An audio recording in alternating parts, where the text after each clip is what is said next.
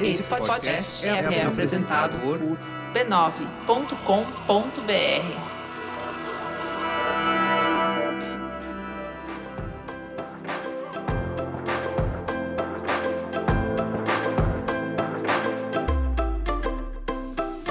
Olá, eu sou a Cris Bartos. Sejam bem-vindos, bem-vindas e bem-vindes ao Ponto de Virada, o podcast do B9, onde a gente bate um papo sincerão sobre trabalho, profissão e carreira. Essa nova temporada tem o patrocínio do banco digital Next, que está aí para te ajudar no dia a dia, oferecendo uma plataforma simples e intuitiva para você organizar a sua vida financeira e alcançar os seus objetivos. Nos últimos episódios, estamos conversando com profissionais de diversas áreas de atuação para entender o impacto da pandemia no rumo e no futuro das carreiras. Para muitos, o isolamento social inaugurou todo um novo jeito de trabalhar. Para outros, uma mudança radical foi necessária. O que fica de lição, sempre, é a capacidade de entender quem a gente é para entender o que a gente pode fazer conforme a situação. Afinal, reinventar-se é preciso. Mas viver, especialmente na pandemia, é o que não é nada preciso. E tem muita água pra gente mergulhar nesse assunto, viu? Vem comigo!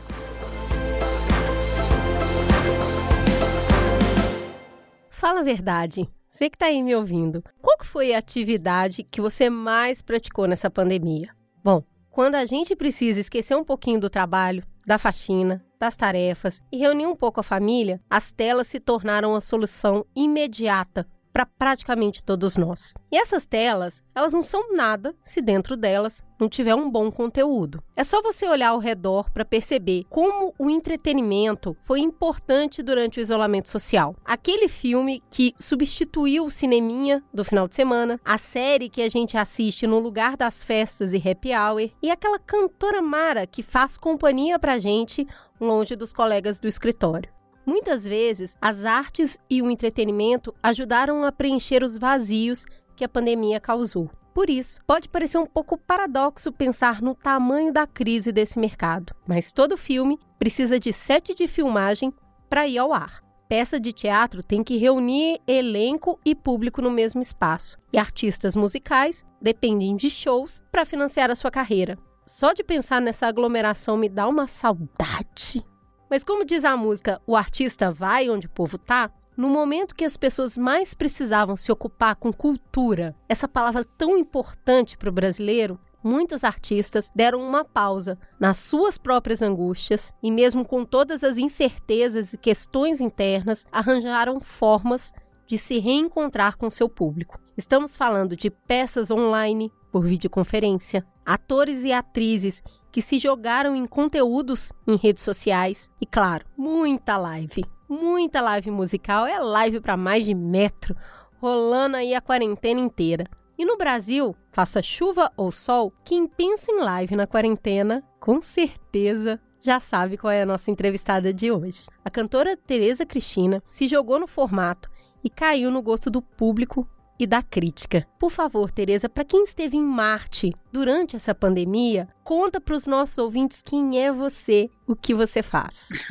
Bom, eu sou Tereza Cristina, sou cantora e compositora carioca, suburbana, vascaína, portelense. No início da pandemia, como todo mundo, entrei em crise, assim, muito preocupada com a minha saúde mental. Nós que não somos negacionistas, a gente se privou de muita coisa, de encontrar amigos, de nos divertir, né? Principalmente eu frequento muitas rodas de samba na cidade, gosto de estar em contato com as pessoas, gosto de botequim, gosto de tudo que não pode agora nessa situação, eu gosto. E aí eu entrei nesse ambiente novo, né, que foi essa coisa de live, eu nunca tinha feito live, não sabia como é que isso funcionava, mas fui meio aprendendo ali e tive uma surpresa muito grande, né, que foi a adesão das pessoas. As pessoas também estavam precisando de uma descontração, sabe? Mas isso que eu falei para você aqui, né, de como eu sou, do que eu faço, eu pude mostrar isso nas lives. As pessoas tiveram noção um pouco do que foi a minha realidade, né? Que foi esse contato com gente que eu já conhecia, com pessoas que eu não conhecia, com pessoas que eu já tinha intimidade, pessoas que eu tinha intimidade zero. E eu consegui entrar em contato com essas pessoas como você bem lembrou, né, num momento bem difícil. E muita gente teve a oportunidade de te conhecer neste momento, né? Várias pessoas aí foram acessando e conhecendo e quem é essa mulher e que voz é essa e o que é essa produção cultural. Mas a Tereza Cristina, artista, vem de muito tempo. Antes de entrar na pandemia, antes de se tornar uma influenciadora digital de altíssimo quilate, conta um pouquinho da sua trajetória, dessa trajetória de artista suburbana, carioca, música popular brasileira. Como que você estruturou essa narrativa hoje para contar pra gente como você se tornou artista? Bom, eu me tornei artista muito devido à obra do Antônio Candeia Filho, né? O Candeia é um compositor da Portela. No final dos anos 90, eu entrei em contato com a obra do Candeia novamente, que era um compositor que meu pai ouvia, e tive vontade de fazer um show em homenagem ao Candeia. Por conta disso, eu acabei encontrando o Grupo Semente, que me acompanhou durante muito tempo. Através da pesquisa sobre o Candeia, eu tive a oportunidade de entrar em contato, de conhecer Wilson Moreira, de conhecer a velha guarda da Portela, de conhecer Elton Medeiros, Paulinho da Viola, e a minha vida mudou, na verdade. Eu acho que eu devo muito ao Candeia isso. Assim. Eu tenho 22 anos de carreira, e nesses 22 anos de carreira, eu fiquei 15 anos procurando um patrocínio para fazer um show em homenagem ao Candeia, não consegui. Acabei fazendo o show, pagando do meu bolso uma produção. Fiz um show que eu achei que ficou à altura do que eu poderia fazer naquele momento, e durante muito tempo da minha carreira, volta e meia vinha aquele questionamento, né? Será que eu estou fazendo a coisa certa? O que será que eu estou fazendo de errado? Esses questionamentos começaram a aparecer, mas hoje eu fico reconfortada, sabe? De saber que foi bom eu não ter desistido, foi bom eu não ter acreditado de que o problema era comigo, o que eu cantava, mas eu nunca desisti, porque eu acho que assim, o samba ele é além do gênero musical, ele já mudou, ele não é mais só um ritmo, ele não é mais só um gênero, o samba é um estilo de vida, né? O samba ele é um alento, ele é uma cura, ele é um lugar de acolhimento, é um lugar de luta, é um lugar de resistência, sabe? Então, o que me deixou mais perseverante foi ver que muitas pessoas fizeram com que o samba chegasse até onde ele está hoje, sabe?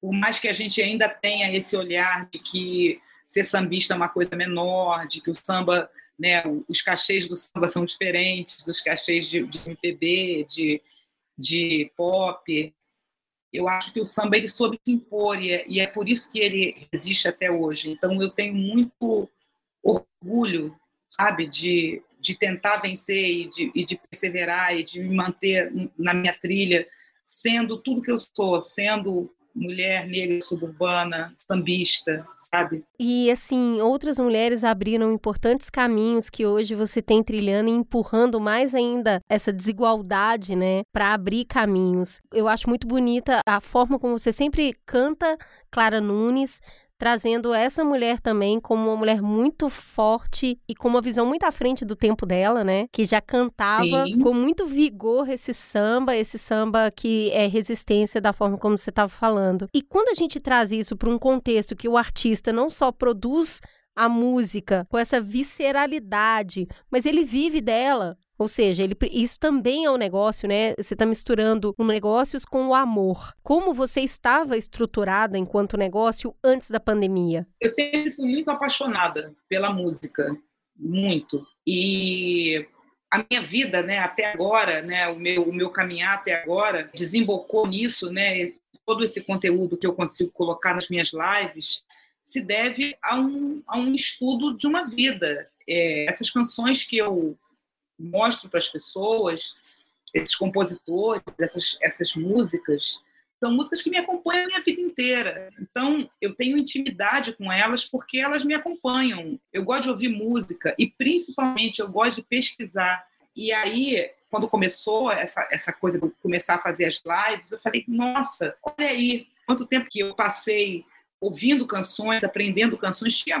Tem música que eu sei e eu não sei nem por que eu sei. Por que eu aprendi essa música? Por que, sabe? Então, ficou mais fácil para mim, mais confortável na hora de falar sobre uma canção, na hora de falar sobre a história de uma música, na hora de falar sobre um compositor, porque não é uma coisa de agora, é uma pesquisa de uma vida. Eu lembro que quando eu comecei a cantar na Lapa, muita gente me dizia, mas você só canta música velha. Por que você faz isso? Por que você fica só cantando essas músicas que foram feitas em 1940, 50, 30, 20? Porque essas canções têm poder.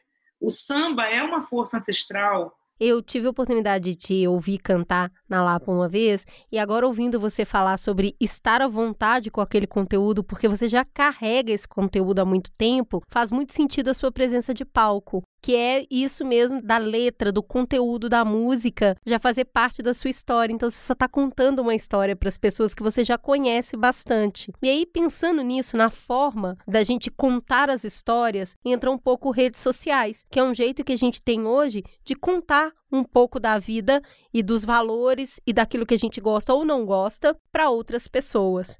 Antes de acontecer a pandemia, você já tinha um conteúdo na internet? Você já se interessava por essa forma de contar histórias? Ou você já tinha uma equipe cuidando? Qual que era a sua relação com esse meio? Eu sempre fiz as minhas redes sociais e aí, quando eu estava em algum escritório, às vezes tinha alguma equipe me ajudando, mas eu sempre gostei.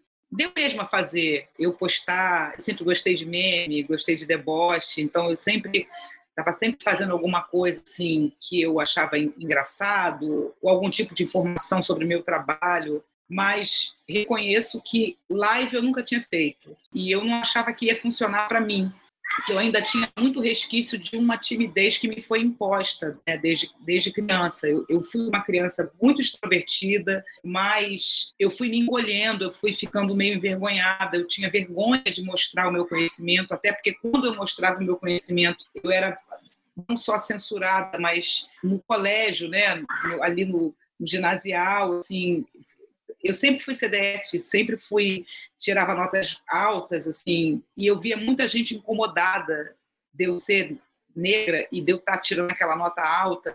Só que quando eu comecei a me ver sozinha diante de uma tela de celular e não tinha ninguém para me reprovar ou para falar, não faz isso, ninguém vai gostar. Não, era eu e eu ali. Isso para mim foi muito libertador. Olha só, durante essa época que todo mundo começou a fazer live, que você também começou, a gente viu produções de todo tipo, gente fazendo coisas extremamente elaboradas, outras pessoas fazendo mais simples, mas a sua engajou. E aí eu te pergunto, você acha que o fato de você estar falando e resgatando você mesma, acolhendo você mesma, que é o que você está falando nessa integralidade, isso tudo que você tem, esse ser completo, que tem lacuna, que tem deboche, que tem sorriso, você acha que as pessoas se conectaram foi com isso, com uma pessoa de verdade do outro lado da tela, que na verdade estava falando também para si mesma, enquanto conversava com os outros? Eu acho que sim, porque assim, antes de eu começar as lives, as lives que eu via, eu comecei a ver assim, cenários muito bonitos, né? Pessoas que moram em casas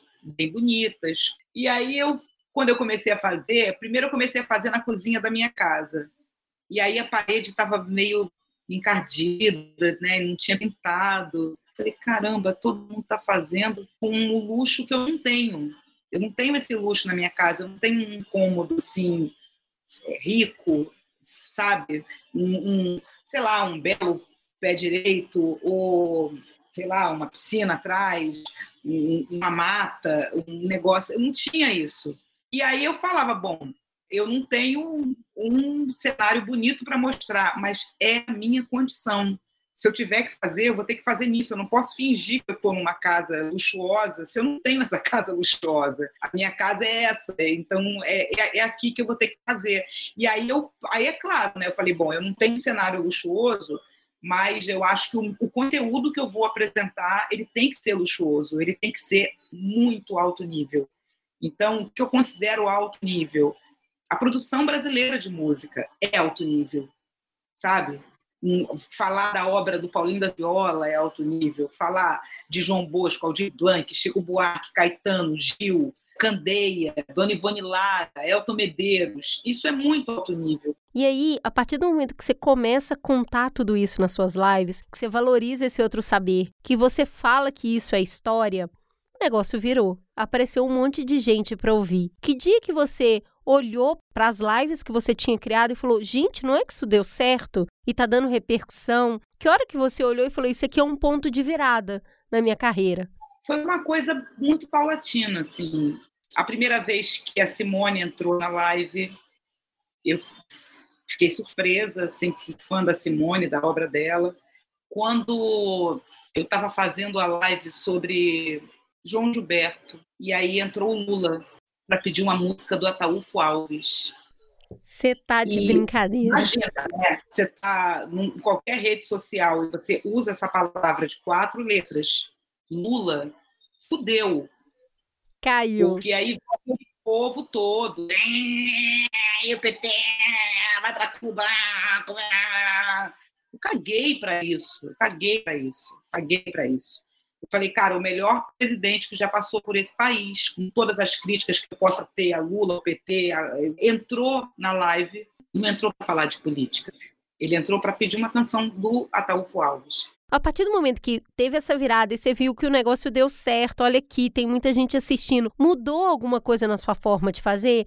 Porque eu sei que você já vem estudando desde sempre, isso está em você. Mas a partir do momento que aconteceu isso, de muita gente entrar, você sentiu impelida a estruturar mais o formato, mexer mais no cenário, olhar a luz, ou não? Você continua fazendo o programa do jeito que você começou a fazer? Para mim, o que mudou mesmo foi o contato com artistas novos, o contato com compositores novos, a força da live autoral, assim, é uma live que eu gosto muito de fazer, de conhecer pessoas novas, sabe? E o aparecimento também de mulheres fodas, mulheres muito poderosas, sabe? Rappers, muitas mulheres compositoras. Isso me deu uma força, assim, de que, caramba, eu não posso deixar de chamar o novo. Estou eu aqui, eu estou mostrando o meu conhecimento, mas essa janela, né, para que venham novos compositores, principalmente mulheres, que tem muito a dizer, a gente tem muita coisa para falar, a gente tem muita coisa para denunciar, a gente tem muitas situações que a gente precisa dividir, que as pessoas precisam saber que isso acontece. A gente, claro, né, a gente vive numa sociedade onde o homem decide o que a mulher faz. O homem decide como é que a mulher vai lidar com o corpo dela.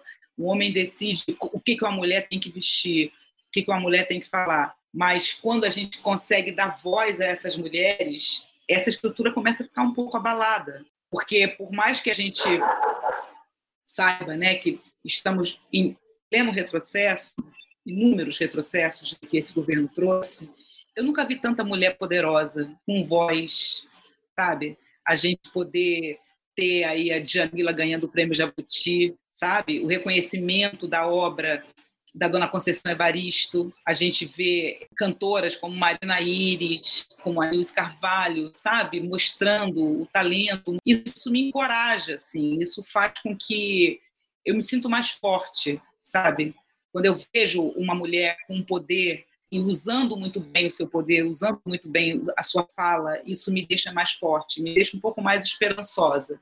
Eu gosto de contar para mim mesma que a gente está tendo uma oportunidade singular de reforçar os nossos compromissos com o mundo que a gente quer ter. Então, assim, a gente escreveu ali o mundo que a gente queria ter, de repente chegou alguém para falar, não vai ser assim não. E a gente está tendo a oportunidade de reforçar que é isso sim que a gente quer e que é isso sim que a gente vai correr atrás. Eu espero, num futuro bem distante, que eu possa dizer para os meus netos assim, a gente foi testada lá atrás. Alguém virou pra gente e falou, não, eu não sei se vai ser isso aí que vocês estão querendo, não. E a gente teve força para falar, é isso que a gente quer. Então, eu vejo as mulheres se unindo cada vez mais no sentido de não deixar esquecer. Porque eu não tô falando sobre perdão, eu tô falando sobre não esquecer é muito importante. Não esquecer Marielle, não esquecer as artistas negras que vieram cantando, quando mulheres que faziam isso eram julgadas como não muito boas. Não eram mulheres de família. Sim, mulheres que cantavam na noite. Imagina! Uau. Olha lá a Elza Soares contando a biografia da Elza Soares, o tanto que ela mentia quando ela dava umas fugidas para ir cantar, né? Porque imagina que a família ia aceitar, naquela época, uma mulher negra periférica descendo e indo para lugares luxuosos para cantar. e mostrando a perna. Impossível. Impossível. Você vê a própria Clara Nunes, né? O repertório da Clara. A Clara virou numa época de um país extremamente católico e evangélico, falou, eu sou macumbeira. Ela usou essa palavra.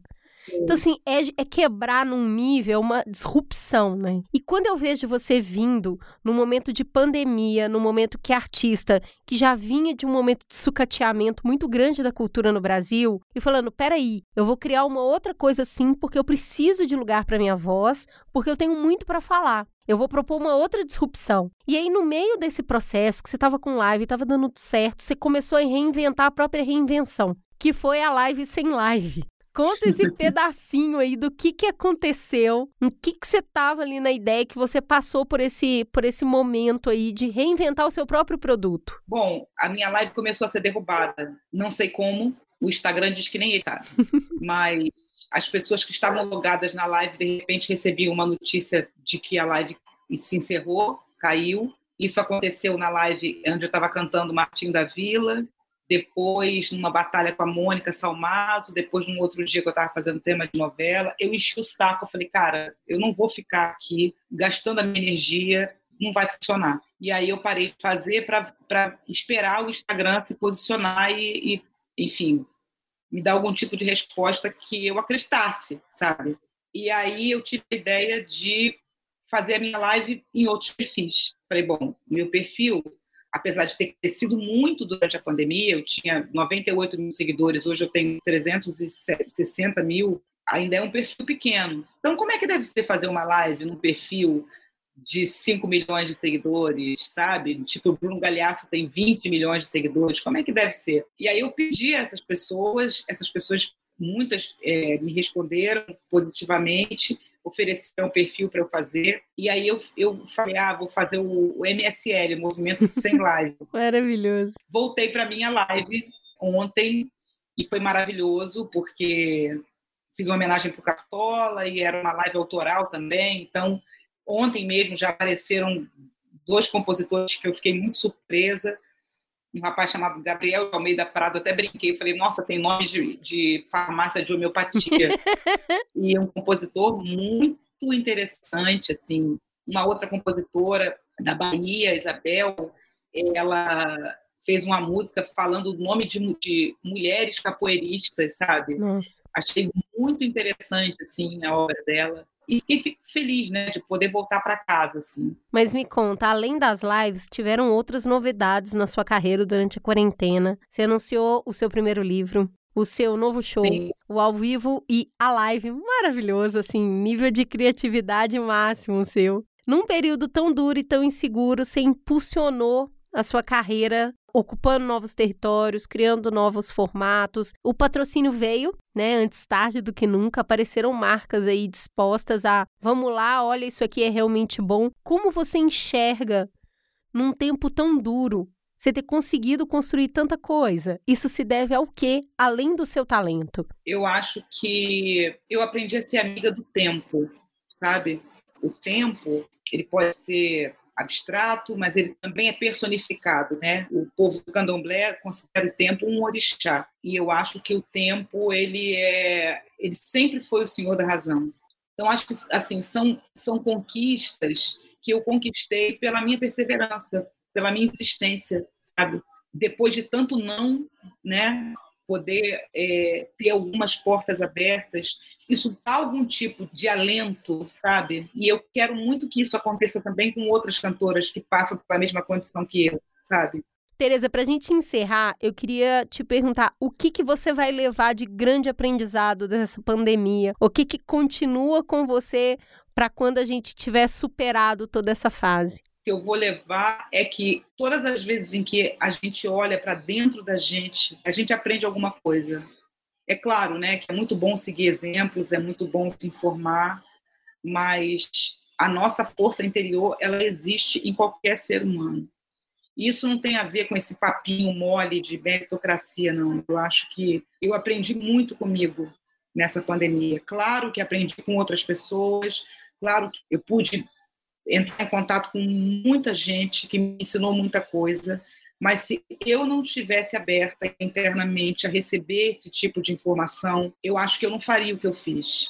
E nós, né, mulheres, a gente ainda tem uma luta muito grande contra esse país extremamente machista, contra esse governo machista, homofóbico, misógino. Eu acho que a gente chama a nossa força interna e ela aparece. É claro que cada um com o seu tamanho, cada pessoa com as suas limitações. E eu acho que entender as nossas limitações e tentar romper, tentar quebrar essas limitações de acordo com o nosso tamanho, de acordo com, sabe, com as nossas mãos, foi o que eu aprendi. Acho que se eu tivesse entrado naquele rodamuinho que eu estava, de noite sem dormir, medo da morte, preocupação, medo de não ter dinheiro para pagar os meus boletos e sustentar a minha família. Se eu me vestisse desse medo, eu não ia sair do lugar que eu estava, sabe? E eu venci o medo de ter medo. Sempre fui muito medrosa.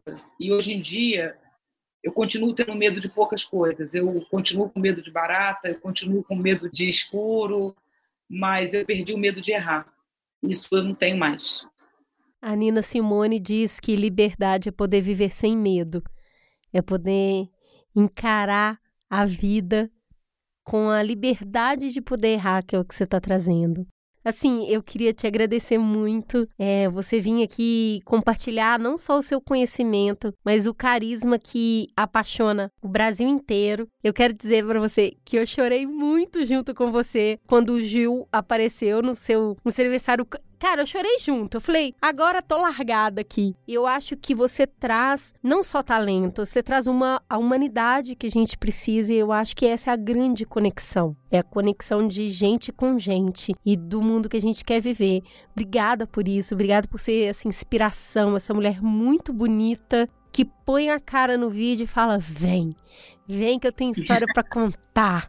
Quem quiser ouvir, se achegue. E isso é delicioso. Obrigada pelo convite que você estendeu para todos os brasileiros fazerem parte do seu processo de contação de história. Isso é delicioso. Obrigada, espero que a gente possa se ver em outra oportunidade. Um grande beijo. Beijo. Tchau, tchau.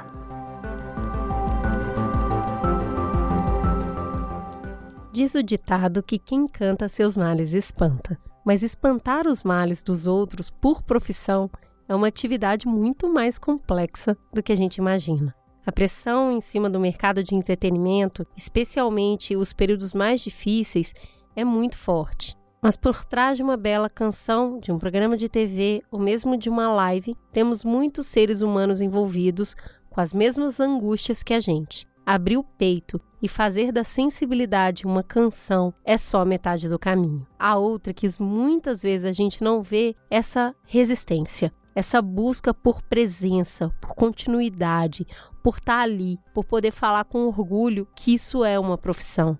Financiamento, estrutura, segurança e plano de carreira fazem parte do cotidiano de um artista, tanto quanto de qualquer outro profissional. E assim como a gente, quando o mundo virou de cabeça para baixo, ficou muito difícil para eles e para elas entenderem por qual estrada seguir. Hoje, a gente teve aqui um show de inspiração e de resistência, de gente que se recusa a desistir. E no caso dela, tem a própria voz, ou seja, o próprio corpo, como instrumento de subversão das coisas como estão postas. A gente precisa disso. A gente precisa da arte e a gente precisa do entretenimento.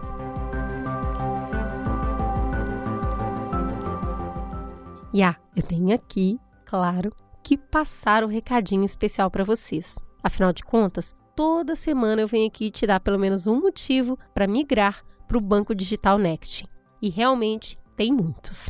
Mas se tem um que eu quero destacar, é que o cliente Next é cheio de mimos. Sim, senhoras e senhores, além desse monte de benefícios que só o Next pode te oferecer, você ainda tem acesso a descontos exclusivos, cashback em lojas parceiras, cupons, condições imperdíveis em entretenimento e até uma plataforma de streaming.